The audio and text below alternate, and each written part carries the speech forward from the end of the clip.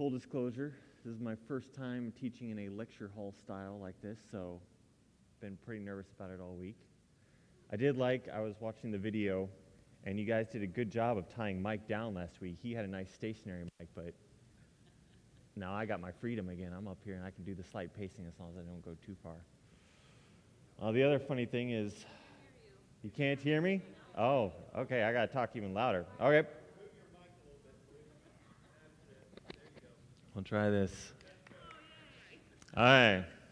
See, that leads me to my second point. Usually, I'm the one behind the scenes, the elder in charge of tech. I'm much happier being up there making sure that people sound good than being down here not sounding well because apparently I'm not talking loud enough or I can't even figure out how does this newfangled gadget work, So, appreciate you guys' bearing with me this morning. But God is with us. He'll give us strength, and His word will not be without profit. So, today, we're diving into 1 Peter, and if I could get the guys to go ahead and put the title slide up on here. But the main theme of 1 Peter is how Christians should live as God's holy people in a hostile and sinful world. And he's trying to encourage them through the trials and difficulties that they and ourselves will face. But one of the questions that we can face as Christians is, why be holy? Right? You can think of it as, what's to stop us from just saying the prayer, punching our ticket, so to speak? We know we have eternal salvation.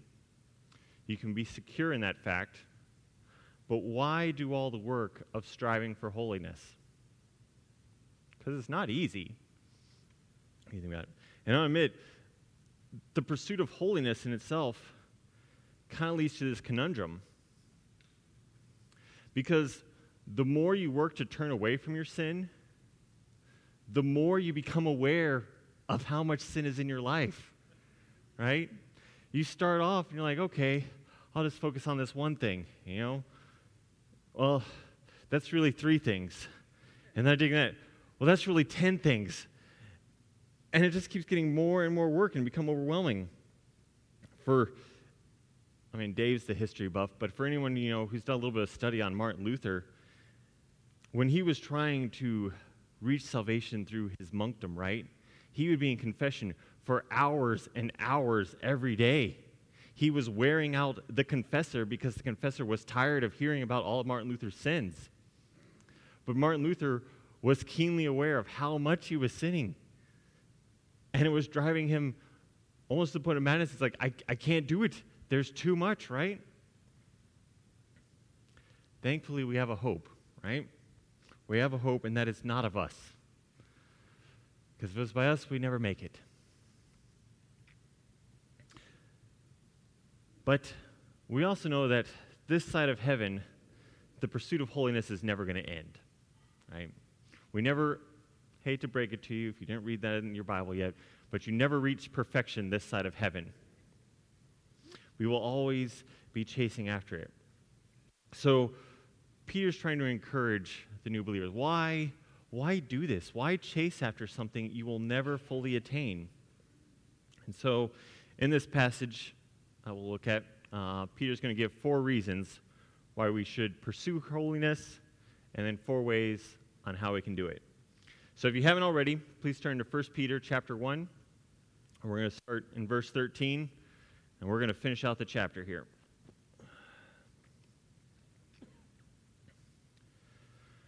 Verse 13. Therefore, prepare your minds for action. Keep sober in spirit. Fix your hope completely on the grace to be brought to you at the revelation of Jesus Christ. As obedient children, do not be conformed to the former lusts which were yours in your ignorance, but like the Holy One who called you, be holy yourselves also in all your behavior. Because it is written, you shall be holy, for I am holy. And if you address as Father the one who impartially judges according to each one's work, conduct yourselves in fear during the time of your stay on earth, knowing that you were not redeemed with perishable things like silver or gold from your futile way of life inherited from your forefathers, but with precious blood, as of a lamb, unblemished and spotless, the blood of Christ. For he was foreknown before the foundation of the world, but has appeared in these last times for the sake of you, who through him are believers in God, who raised him from the dead and gave him glory, so that your faith and hope are in God.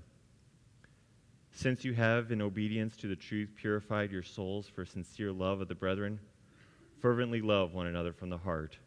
For you have been born again, not of seed which is perishable, but imperishable, that is, through the living and enduring word of God.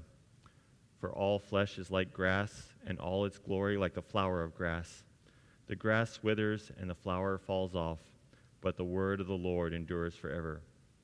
And this is the word which was preached to you.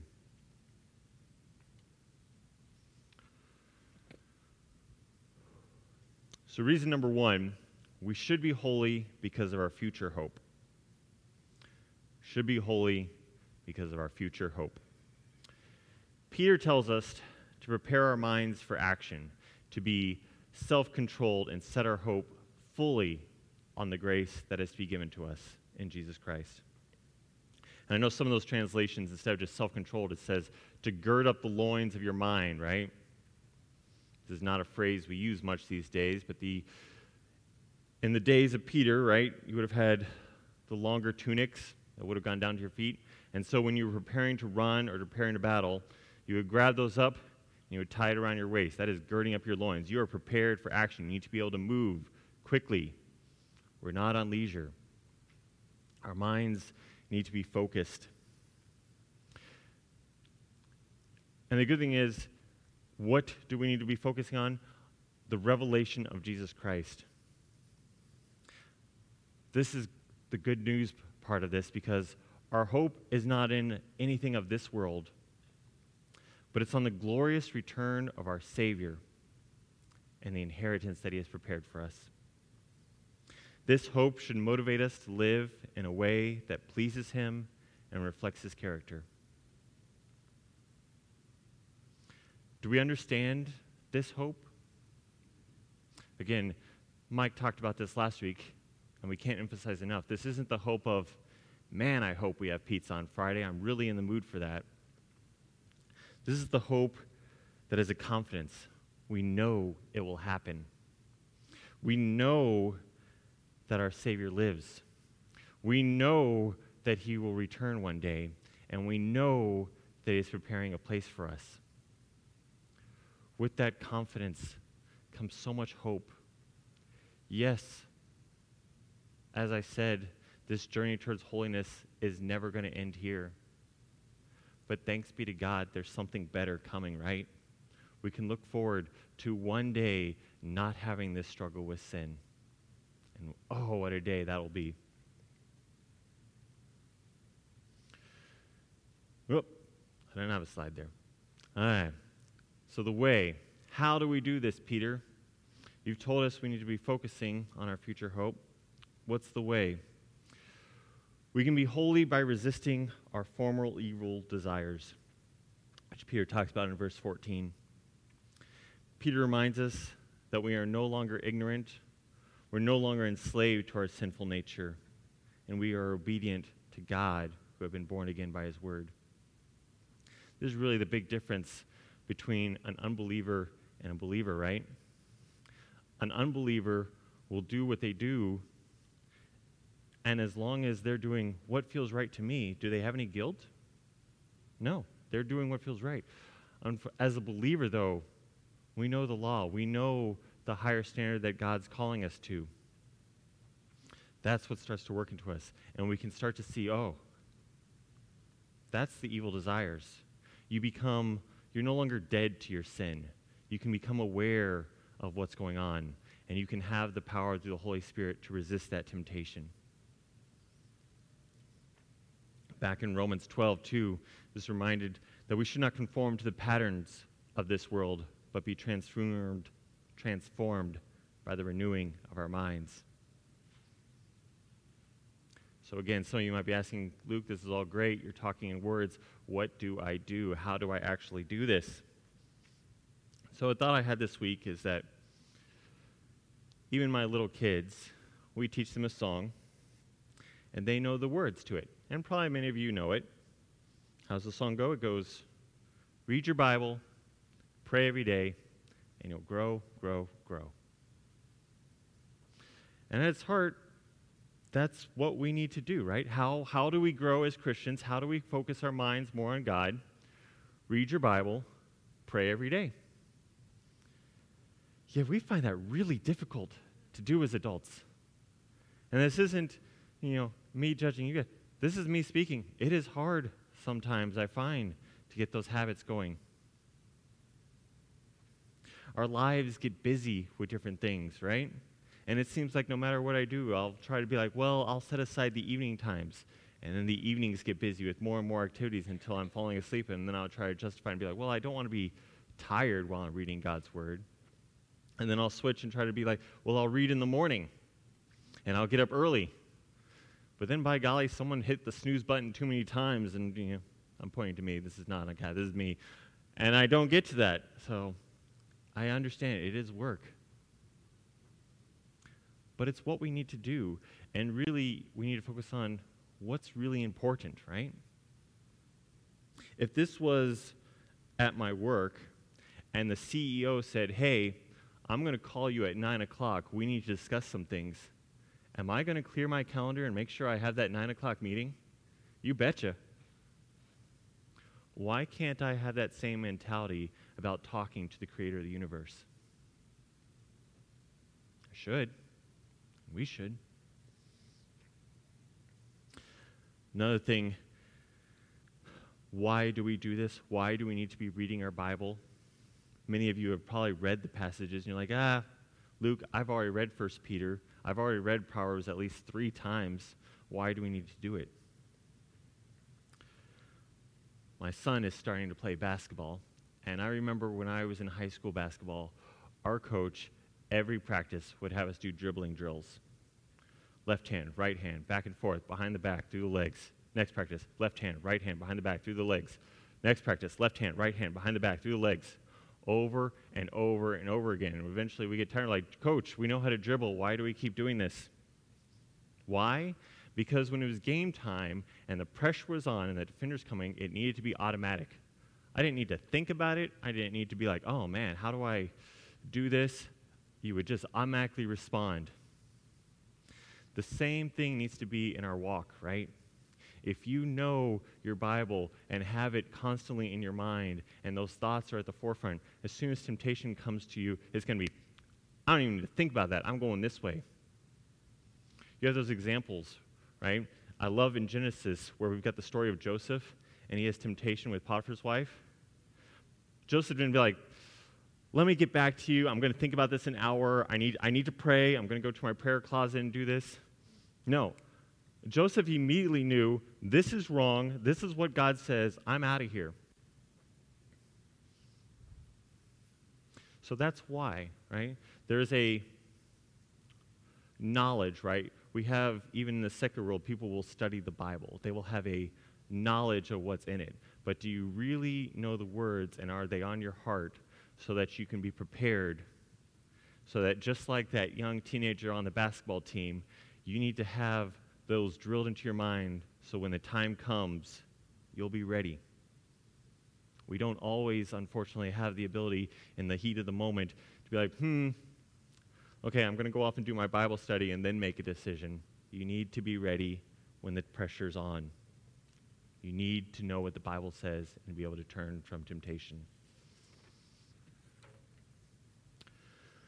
Reason number 2, why should we be holy? We should be holy because of God's command. We need to be holy because of God's command. Peter quotes from Leviticus 19, verse 2, where God says, be holy because I am holy. And in case that's not clear, that's not a suggestion that's written there, is it? This is a requirement for those who belong to God. God is holy. And we'll drill it in. What does that mean? What does it mean to be holy? It means to be separate from evil and sin. 100%. All the way. Not, well, I've got it 99% covered, but there's this one little thing that I just really like. I'm going to keep it around. Because of God's holiness, he is calling us to be holy. He calls us to share in his holiness. To be holy is to be like God, to reflect his image and glory. That's part of our name, right? To be image bearers. Are we reflecting that image in our walk? Do people look at you and know, there's something different about the way Luke lives? Or is it more, that guy's just as rotten a sinner as I am? Do they see the difference? Is there a separation, something that makes us distinct in our walk? When God chose the nation of Israel and established their laws, it was to illustrate this concept, right? Why did they have so many laws? Why did they have to, with the food laws, the clothing laws? This is what we pick on often in today's society. I love a good piece of bacon. Was there anything so terrible about the Israelites eating bacon? It was to make them separate, to make them distinct. They needed to be different from the rest of the people around them. It was God's way of making people who were set apart and different, and they needed to trust in him to be faithful. And admittedly, they did a terrible job at fulfilling that goal. But the laws that they were given were to help drive them towards holiness, to being separate, to being different, to being cast away from the sin. So that's reason number 2, because of God's command. What's the way? How do we do this? We can be holy by revering God as our Father and our Judge. In verse 17, Peter tells us to live as strangers here in a reverent fear, knowing that we call on our Father, the God of the universe, who judges each person's work impartially. And if you think about it, that can give you joy and fear all at the same time, right? He's a just God, right? You wouldn't want to say he's an unjust, right? If you're going to trial, you don't want an unjust God. But if he doesn't show any impartiality, every sin that I do that he knows about, that's a sobering thought. Am I living my life that way? Do I know that the one that I call as Father sits as judge?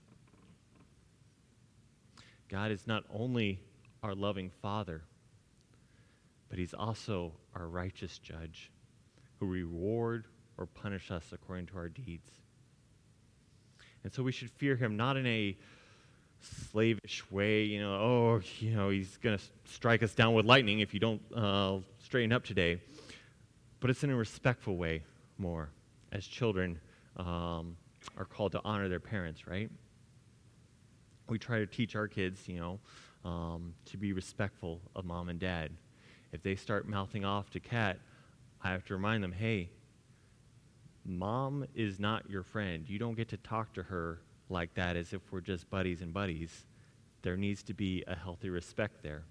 There needs to be the obedience. Reason number 3, why should we be holy? We should be holy because of Christ's redemption.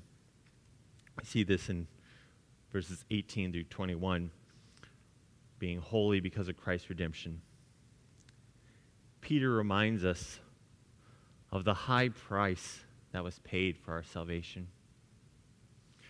We weren't redeemed with perishable things like silver or gold.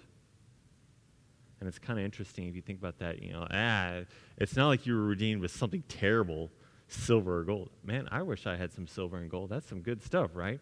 But what we were bought with is so much higher. We were bought with the precious blood of Christ, the sinless Lamb of God, the beloved of the Father.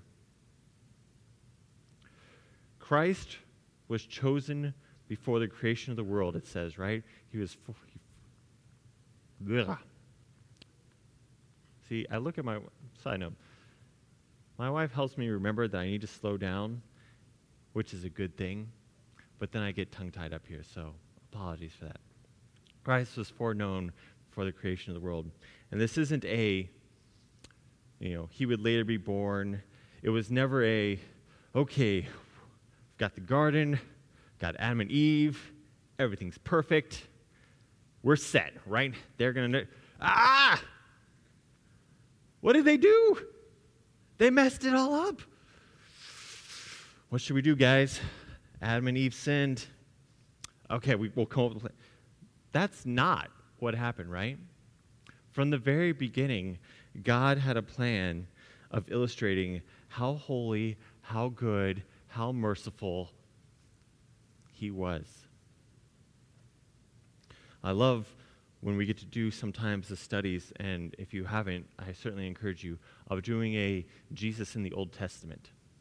Because it will help you to see, again, that it wasn't hey, we had an Old Testament plan, and, okay, toss that to the side. New Testament plan, this is what we're going. It was, here's the whole plan from Genesis through Revelation of Christ's redemptive work. And when you have that better understanding, as I said, from the very beginning, this was the plan, that God's own Son would come to earth. He would never sin, but would have to take my place on the cross. As the song says, right? It was my sins that nailed him there. I can be grateful that we don't live in a society that does crucifixion, but that also sometimes hides the fact of I don't think I fully understand what kind of death that was.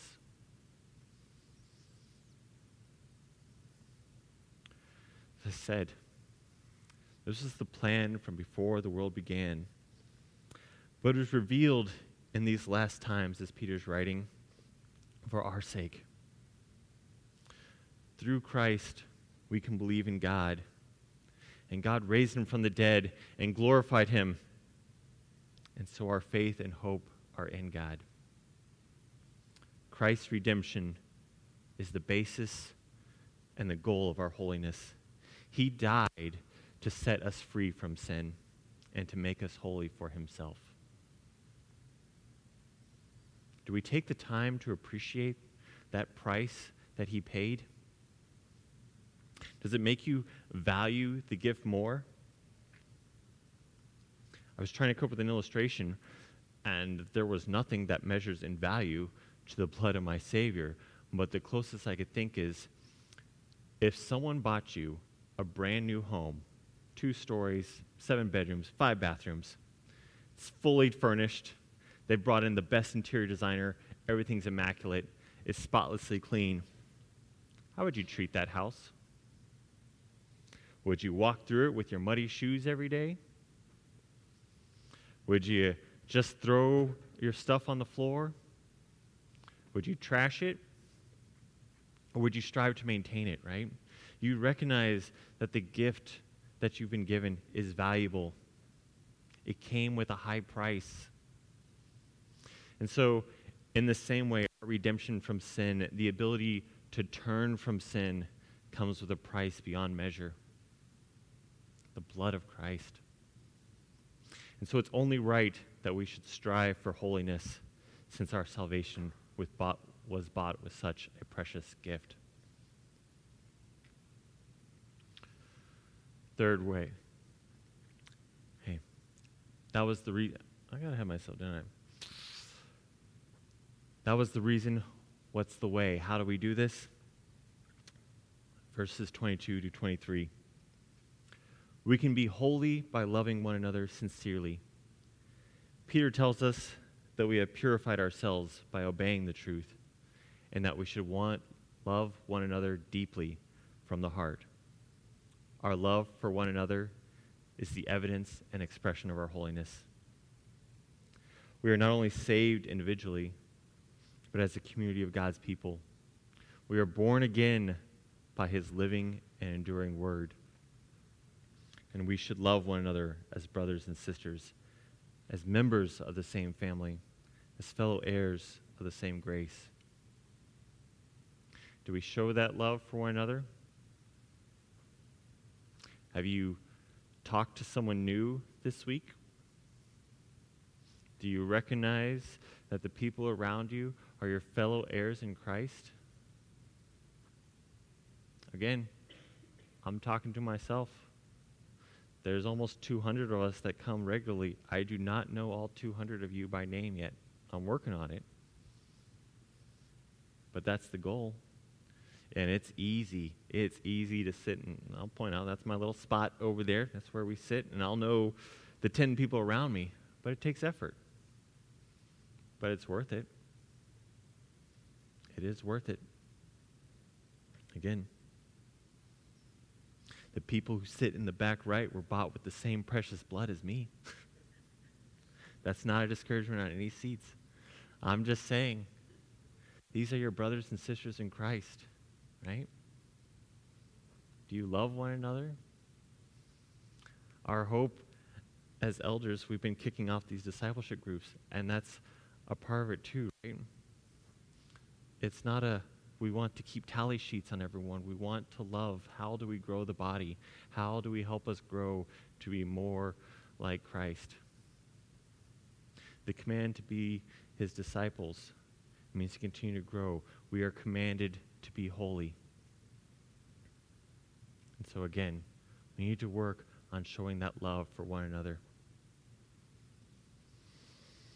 Reason number 4, why are we to be holy?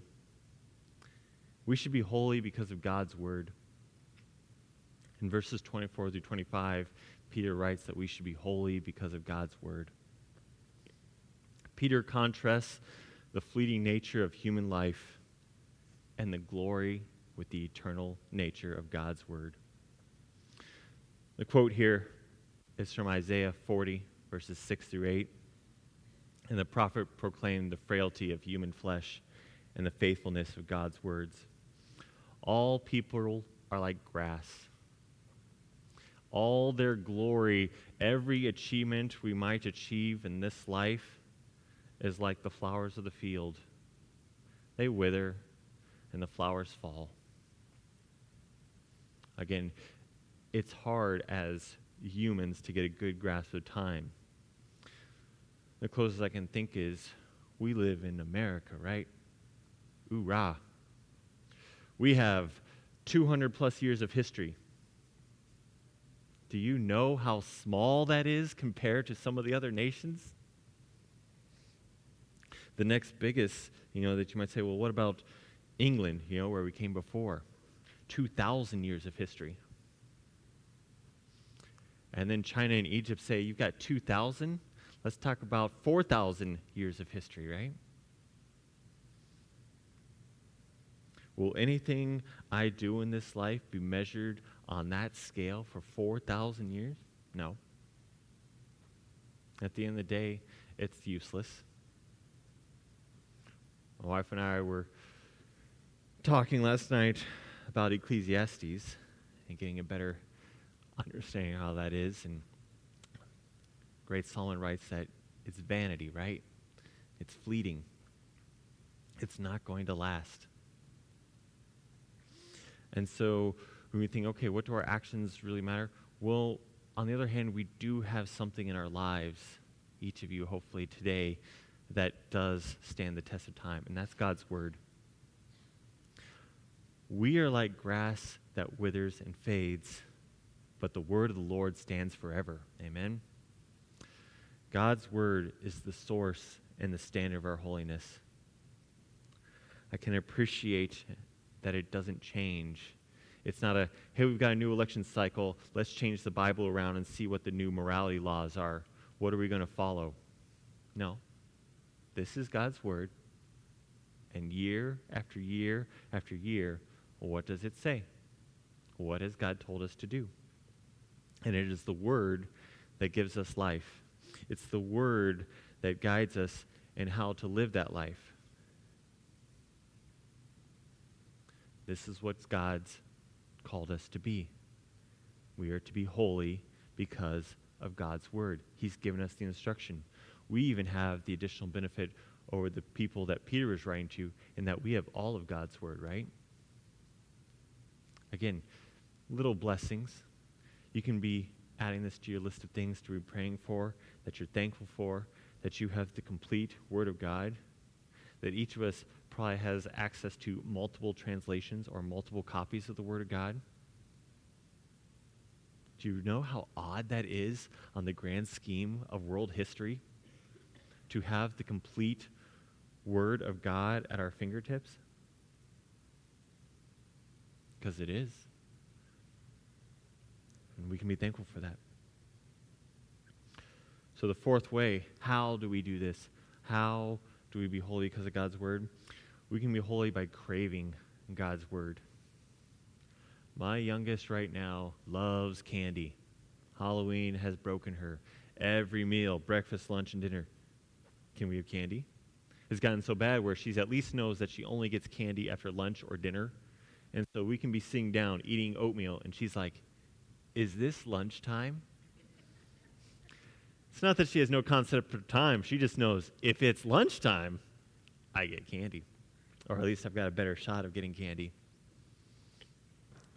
We need to have that same craving for God's word. Do you look forward to it? Peter tells us to get rid of all malice, deceit, hypocrisy, envy, slander. And I'm going to steal a little bit into chapter 2 because some of it continues, and chapter 2 starts with therefore, which I think means it ties back to my passage, right? And here that we're teaching today. But we're to crave the pure spiritual milk, like newborn babies, so that by it we may grow in our salvation. God's word is like the food that nourishes our soul. It enables us to grow in grace and knowledge. I talked about, for reason number one, you need to be in your word. You need to know it so that you're ready for defense when temptation comes. But do you also read it because it helps you grow? Right? There are so many encouraging things in there. You can't live long in this world without going through some sort of trial that will almost bring you to your knees. And you have to ask, why? Why is there so much pain? And I love that in those times, we can turn to God's word, which is eternal. There are so many Psalms that I appreciate. Things that can comfort us. Things that we can use to comfort others, right? So you can combine. If you know God's word, it's comforting you. You can also care and love for one another when they need to be comforted.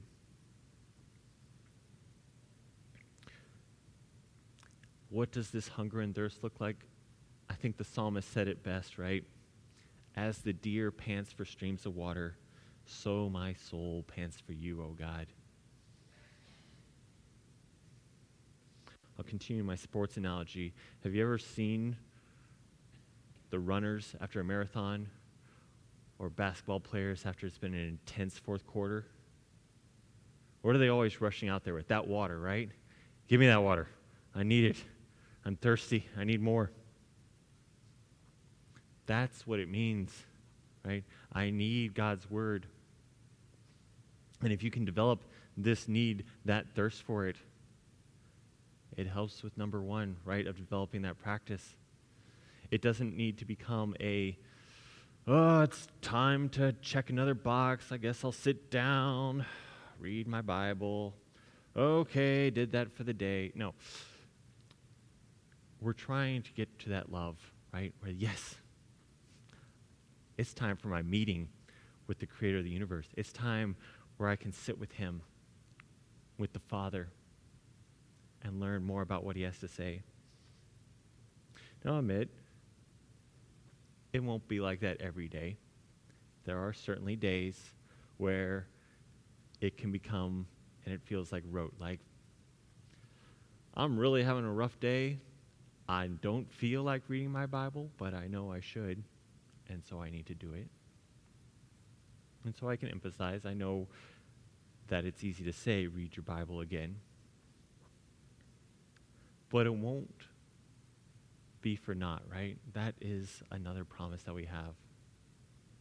That reading your Bible and studying it will I'm doing a double negative, will always have an effect on our lives. Cheryl's smiling at me.